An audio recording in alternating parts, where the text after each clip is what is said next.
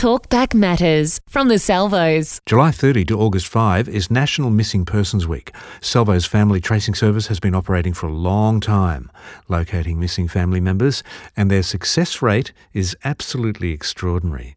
Emma, a caseworker with the Salvo's Family Tracing Service, had a chat with me about the service. Well, the Salvation Army has been working in this field for over 100 years, and the purpose of the service is to hopefully reconnect missing family members. So these can come from all walks of life, all age groups, and of course all reasons why they've been separated in the first place. Many of them were separated as children from parents when parents were divorced, that kind of thing. And sometimes it can be many, many years later when they're finally reunited with the family member. And I remember reading that the stats were approximately 75% success rate for you guys to find that missing person. Is that still current? Yes, it is. But of course, what we term as success isn't necessarily what the other person is going to term as success. Success can mean that we find a death record that matches with the person, or that we find them but they don't want contact. Right. So obviously those aren't true successes in the eyes of the person who was searching. Yeah. But usually it's a lot better to know than to not know, you know what I mean? Are there many that don't want the contact? There are a few, and obviously it depends on the reason for that.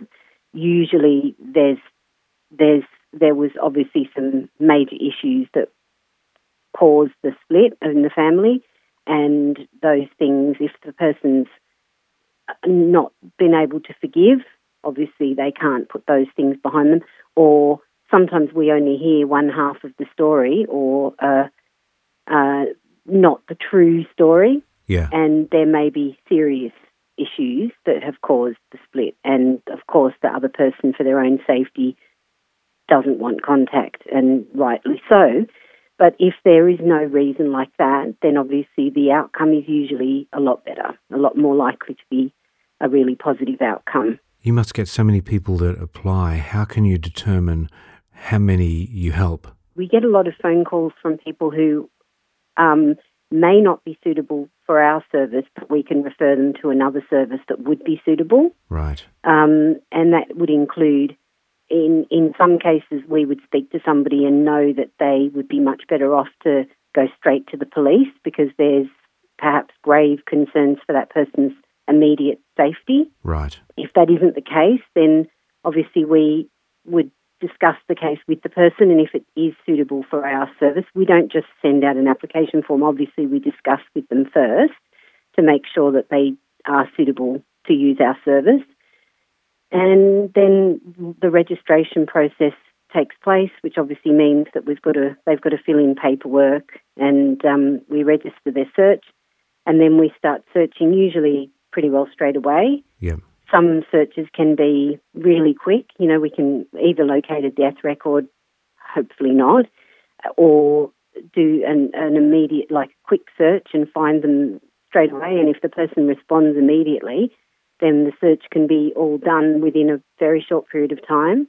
Sometimes it can take weeks or even months to finalise a search. Yeah. And so someone would start simply by calling. Absolutely, yes. There is a Family Tracing Service office in all states and territories in Australia. Great. So apart from ACT, which is handled by New South Wales, but otherwise you can, if somebody wants to look online, they'll be able to see the number for their local Family Tracing Service office. Yeah. It can be any relationship. It can be grandparents looking for grandchildren.